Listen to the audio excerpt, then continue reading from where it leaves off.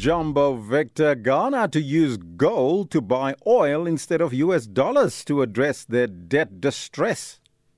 Poor son Elvis, this is Ken Ofori, the finance minister, is busy announcing the budget, and the man is under pressure. The currency has depreciated by about 60 to 50, nearly 60% since the beginning of the year.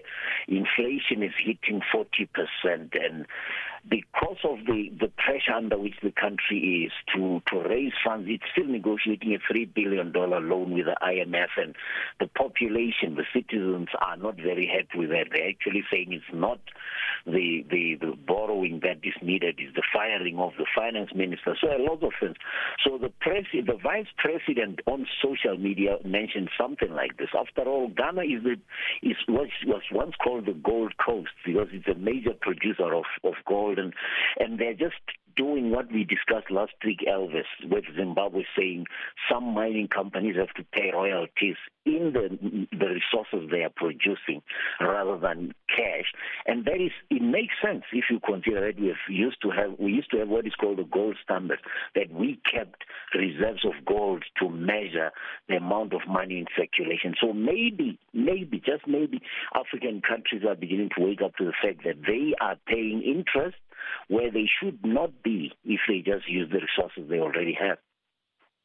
And then Zimplats, one of Zimbabwe's largest mining conglomerates, are taken to court to hand over 10% community shares in 11 years after that agreement.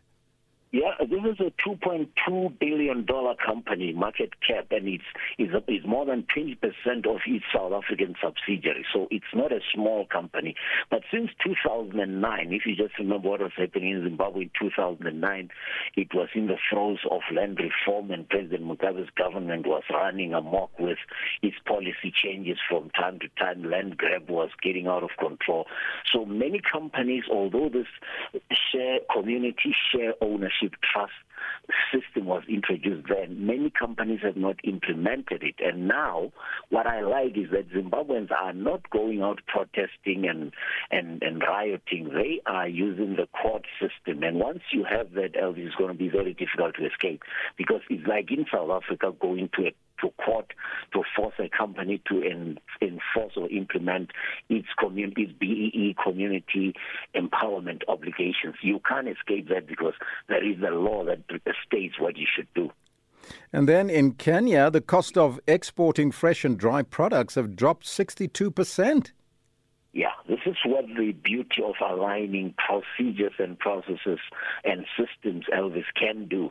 Kenya Network Trade Agency, which administers some of the systems that the regulatory authorities are using to issue licenses or permits, has managed to reduce these steps. The number of steps that were required have been reduced from 10 to 5. And the mandatory requirements are only 2 instead of over 10 that were there.